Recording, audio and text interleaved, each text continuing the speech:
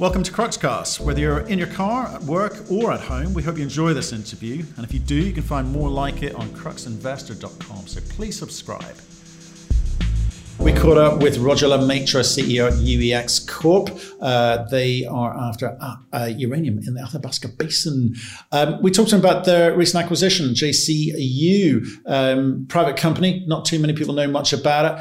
They should. Really exciting merger. And I think this is a big, bold move from Roger. If you want our thoughts on that conversation, topics discussed, plans for the future, and how they hope to achieve them, you can find that at cruxinvestor.com/club, where you can also find detailed company reports and analysis. We've got commentary from experts from around the world, including our weekly uranium show in its 54th week, actually now. We've got training courses on there. We've also done summaries of all the interviews that we've done just to save you some time, because we know you're busy people. But more importantly, why don't you go and join a thriving community of investors sharing their thoughts and ideas with each other in a nice, friendly, safe environment, free from that judgment, trolling, and abuse you see elsewhere. It's wonderful. I think you'll like it. So go and join them. cruxinvestor.com/club. Roger, how are you, sir? Doing very well, thank you. How about yourself? All good here. All good. I'm loving the piece of hardware behind you. Where's that from? That's my wife's decorating. She's way more skilled than I am. I'm not sure where she got it from, but it works. Looks good. It looks like she sort of had you scaling up a town hall and ripping it up from the facade. That's what it feels like. It looks quite cool. I'm getting old and I have to be able to see the clock. So the bigger it is, the easier it is for me.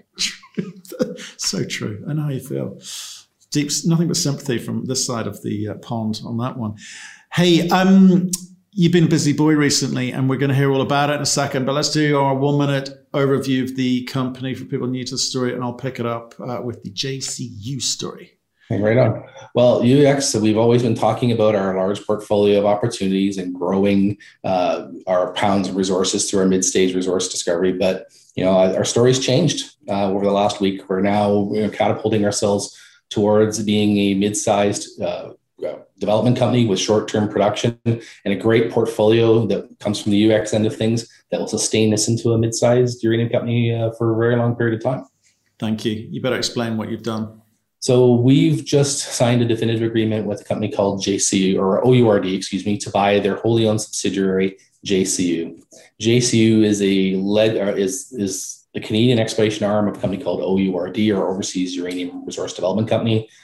OURD has been active in the mining space for 40 years across the world. Probably most notable two things that they're most famous for: a part ownership in the Cominac operation that just shut down in Niger, and a 7.5% ownership in the McLean Lake milling operation in the Athabasca Basin. JCU inherited assets from a very legendary Japanese explorer and developer, PNC. PNC was successful on 3 continents finding things in the uranium space in the 70s, 80s, and 90s. And when PNC exited the exploration business, when it became part of the Japanese government agency, which is now the Japan Atomic Energy Agency, they sold these assets to JCU. So their JCU and UX they're almost like sister companies, because they've been around about the same amount of period of time, 20 years. And we're in the space before it became really active in the last cycle.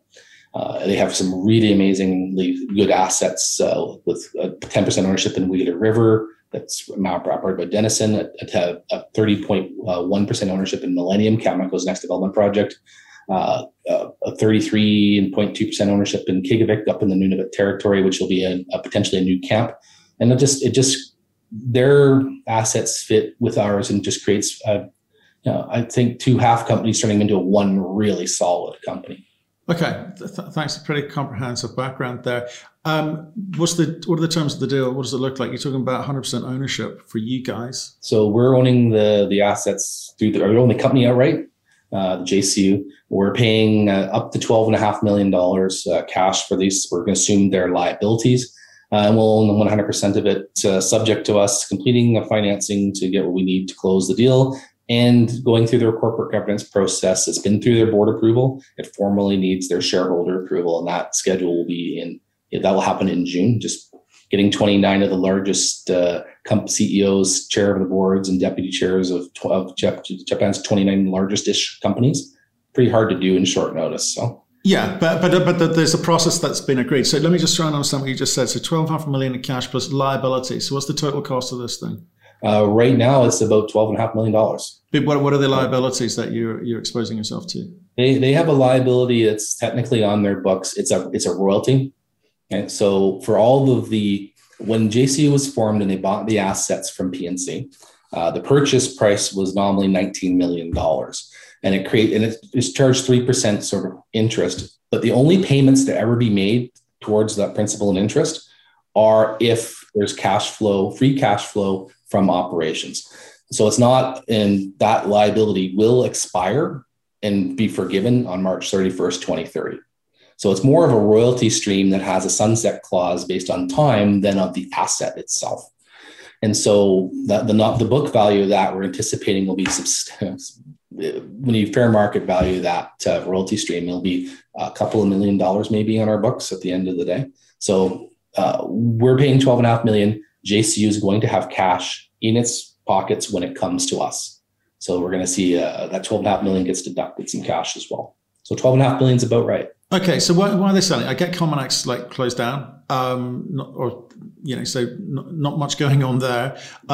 Why? What else are they offloading? And how on earth did you end up with this asset? What's your connection? I'll start with the second question first, because that's a lot easier for me to understand. Our team and myself, even in our previous lives, when we worked for a major uranium mining company, managed a lot of these assets from that company's point of view with JCU as a partner. And our team, for example, our exploration manager and senior geologist were on the delineation team at Millennium. We've got a long personal history with the principals at OURD, but also since we've joined, or since we've been in UX, UX has had a joint venture with Orano and JCU since 2008 at Beatty River, which is just south of Shea Creek. But more to do with probably building that trusting relationship with them is with Christie Lake deal that we did in 2015, 2016. So I think we've got a mutual bit of trust between us. We've always tried to do what we say we can, and what we promise to do. And I think that there's some value that when they went to look at selling these assets, they came to us. I'm sure they went to others. We were just able to negotiate a deal back in January that finally came to its fruition here just last week. But why are they selling at all? Uranium's going to be a bumper market. There's money to be made, and then there are hills. So why are they selling? I honestly don't know the answer for that. I mean, I think if you look at OURD and you see that they have a mine that's just shut down. They have a minority stake in a mill in the Athabasca Basin. I think I'm speculating completely. You look at their shareholders and go, okay, they're the Mitsubishi, Sumitomo, TEPCOs of the world. This is a very small business, and maybe it's the right time for them to get out. So why are you positioning it as, two small companies coming together, make a medium-sized company when there's not much happening in the marketplace? How can you make that claim? I think when you look at our portfolio of assets, we now span. We have to go picking up development projects that are ready. Probably the next one, like Weeder River, Millennium will be Cameco's next development project after that, when they need to replace Cigar Lake pounds. And then a long-term vision with Qiqavik. Our UEX's assets that we bring to the table are projects that are ready to move towards development, and then that mid-stage portfolio. And I think what this does, it gives a short to medium to long-term visibility production with assets ready to replace those, and lower risk exploration mid-stage projects behind it. And it creates what looks more to me like a mid-stage copper company or a mid-stage gold producer than it does a typical Athabasca explorer or developer, which tends to be a grassroots company or a single project development company. So I'm sort of intrigued because, if you look at some of the issues that you've had in the past, people are going, so many assets, so much optionality, and you need money to go and develop those out, however you prioritize them. And you do this deal and you go, oh, good, more assets. That's just what I need. So how do you go to market? One, you've got to go to market and raise minimum $12.5 million. It probably a lot more, and presumably money to go and be able to develop the near-term producing assets that you were talking about. So how much money do you think you're going to need to get to market and raise? And what's that going to cost you? Yeah, no, fair. The long term, the only thing that actually costs us money that we have absolutely no discretion on over the next couple of years is Wheeler River, and not that we would care to even we want to participate in Wheeler River. So we're excited to do so. The Phoenix ISR project that they're going through now, the pre-feasibility study had a capex cost of $322.5 million. Our share is 10%.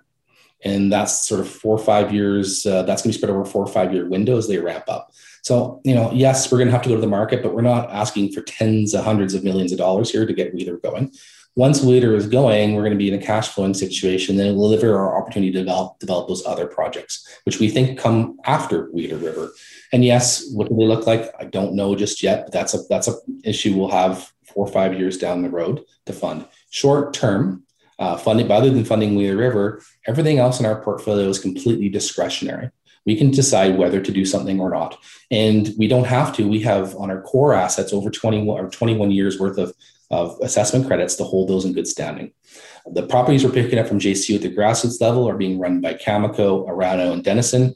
And Cameco and Orano have cut back on exploration over the next couple of years. So I don't see a huge ramp up next year. We complete the deal.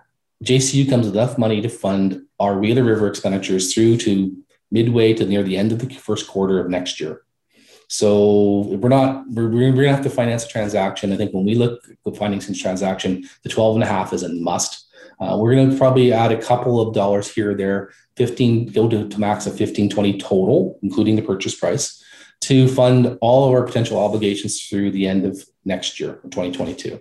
And then we'll evaluate. We have options to do things with the assets that we can monetize over time. As if the market continues to improve in the uranium space, we have a ton of grassroots projects that would be top notch for anybody else entering the space to come and partner with us. And we've had with our existing grassroots projects, it's all about the right timing and getting companies that can come out and answer some questions for us in a short term, not taking an option on an option. Okay, well, I guess that's what I was getting at with the what's it going to cost you bit, because how much you have to spend. Great answer. Distraction, because you already had a plan before you started making the decision to buy JCU when it's presumably end of last year at some point. You had a plan. This changes things dramatically in the order of play, dramatically in allocation of capital, dramatically. It's effectively a new company. You're saying to me it's a nice mid-sized company here, guys. Pay attention. Market's gone. Yeah. Why? I agree. Why aren't they not as excited as you are? I think there are 3 key reasons. One, of course, we're going to have to raise money. So I think once we get that tied down, that will help. We get a lot of who the heck is JCU? Because we never heard of them. And 2 of the key projects in the portfolio have never had market exposure before. So Millennium's not really had market exposure, and Kavik's not had market exposure. Everyone understands Wheeler. They go, great, you're getting a piece of Wheeler. And some people say, yeah, it's a cheap way for someone to get into Wheeler. But we need to get a little bit of the word out about what are the other key assets that are coming to the table that create value for shareholders. And that's going to take a little bit of time. We would love it to have been yesterday, but we realize it's going to be a few months down the road before people start to really understand where it goes. Right. So, and the reason I don't understand is JCU was not public, was it? It was a private company. No, it's all private, and their main shareholder is also all private. So, no, people have heard about Kavik. People have heard, what does it mean? Well, we will see what the market value of these pounds are when they become available through JCU or through UX with this transaction, and we'll let them decide what the value is. Same thing with Millennium. We go, well, man, that's not every day you get to walk into a 30.1% interest in Cameco's next development project, but it's not been in the public domain. So we have to educate people what Millennium is and what it means to the uranium space, particularly in the Athabasca. And then, of course, that'll have a benefit for UX. Well, forget educating them. They don't want to work it out. They want you to tell them. So, have you got a view of what it's actually worth? You paid, you haven't closed it yet. You've got to be careful. 12.5 million. But you must have a number in mind that it could be worth for you in the future if you are able to communicate it. Well, so we're going to end up owning 31.5 million pounds of the current resource. Okay, so no matter what metric you want to put on this value, whether it's $1 or $5, it's worth a lot more than what we're going to pay for it. And so if you want to put an Athabasca average on there, which is $4.68 a pound, multiply it out, see what you get. If you think, oh no, you're the minority partner, you're going to put a discount on that, well, put a 50% discount on that. So be it. It's still worth a lot more in the long run. And it's just about getting people to understand that over time. Okay. Interesting. I guess people can go and do some quite simple math there, do some peer analysis. Tell me about Wheeler. It's not in the public domain. So it hasn't been in the public domain because it's been in the hands of major and private companies. I understood. I'm just in terms of valuing the pounds on the ground, as it were. People can go and do some peer analysis and averages there. I look at Millennium and I sit there and say, okay, what's happening in the Athabasca Basin? What are the development projects that are out there? Right? These assets give us 6 of the next 10, or an ownership stake in 6 of the next 10 uranium projects in Canada. 3 of the next 6, what I call tier 1 projects, which are the ones likely to go in the next cycle. So we're going to have an ownership stake in half of those. So you can out there and say, okay, there's an Arrow, there's a Wheeler. We're going to be part of that. There's going to be a Triple R. And then you got Millennium. Millennium is going to be there to replace Cameco Pound. So we have a lot of confidence that's going to move forward in the next cycle. Right. And in the next cycle, when's the next cycle? Let me know. You tell me. You tell me. We all believe it's imminent, but it's all about the resilience of utilities to decide when they want to start securing contracts. Has Wheeler got a permit yet? Wheeler's in the permitting process. They've filed a project description with the regulator, and the plan is in the first quarter of next year to finalize the final EIS for submission to go through the public hearing process. What's that? So how long does that take? That takes usually the process usually takes a couple of years to go through. Gotcha. Okay. When will you close this transaction then? Before the end of June. Before the end of June. Okay, so not too long. How long did it take from first conversation through to where you are today? I mean, how long does it take to close these sorts of things? Very first conversation, 15 years. Oh, stop it. If you talk about the most recent conversation, we started in second week in January, or December, excuse me. Got it. Interesting. Okay. That's interesting. Should we talk cobalt a little bit? It's our favorite topic, isn't it? I love cobalt. I mean, my goodness, I give all the credit to our team in the world to finding a second cobalt deposit on the West Bear project, proving up that what we're doing is got some legs to it. We can actually find more of these. We've always been very keen on monetizing value for our shareholders, and we don't believe it sits in UX long term, but it's about getting the right balance. And with this transaction, it probably accelerates our need to move this forward quicker and maybe not try to squeeze every dollar out of that we can, but we'll try. That's the plan. Anyone who's in the space knows that we're looking for opportunities. And so we're waiting for people, and we've been reaching out to people actively, and we're waiting for people to come back to us with ideas. But we've been through a bunch of them over the last several years, and they just haven't been the right ones. Right, you want to pick the right partner to make sure value is created. I understand that. It's a very small space, very, very complicated, opaque space, slightly weirder than uranium, if you need to know. We've been investigating, right? So it's, there are not too many players out there, I think. Have you spoken? There's very few explorers out there right now. Very, very few. They've all, there was a whole lot of them when the craze happened in early 2017, 2018, and they've all sort of disappeared because they didn't necessarily have the right assets or quality assets. There's some really good names in the space, but they're not exploration development or exploration stories. I think that's kind of where we have our cobalt assets today. They're kind of exploration stories. Oh, every Muppet was jumping on the cobalt bandwagon back then. You didn't have the right management team, let alone ask that. Said the embittered investor. So when will you give guidance to the market as to timing on fundraise? I guess it's fairly imminent, but more importantly, how you thinking about allocating funds across the now enlarged portfolio? Well, we're certainly going to have to close something here before the end of June to be able to meet the financing. So that you're probably talking in the next couple of weeks before we make that formal announcement of what we're doing. Our view is, while there still seems to be a lot of demand for uranium equities in this space, to continue to follow our process we have for the last several years, and that is, what do we need, not what we could get. And so the plan will be, let's finance what we need to make the transaction and finance through the end of 2022. We have our G&A already covered with our existing treasury. So we don't need to raise money for G&A purposes. But what do we need for Wheeler River? And do we want to do a little bit of work on those mid-stage opportunities in the same conservative approach that we've done so far? So I don't see us, I see us the run raising here in the $15 to $20 million range, to be realistic. And we'll see where things are at the end of 2022 as to what we want to do. We're pretty comfortable that will cover all of us well into and then some beyond 2022. Do you want more questions that we've talked about before asked of you? Should we do that? Let's do it. Sure. Okay. Go ahead. So why is the book value at 0.04 Canadian dollars? Back in 2016, UX made an accounting change based upon the historical expenditures we put on our projects. Most companies, and I'd say especially the newer companies out there in the space, capitalize their expenditures, so it makes a really large book value. We expense ours instead. But if you were to actually say how much has been expended, we'd be pretty comparable to there's just an accounting difference. Right. Versus capitalizing versus expensing.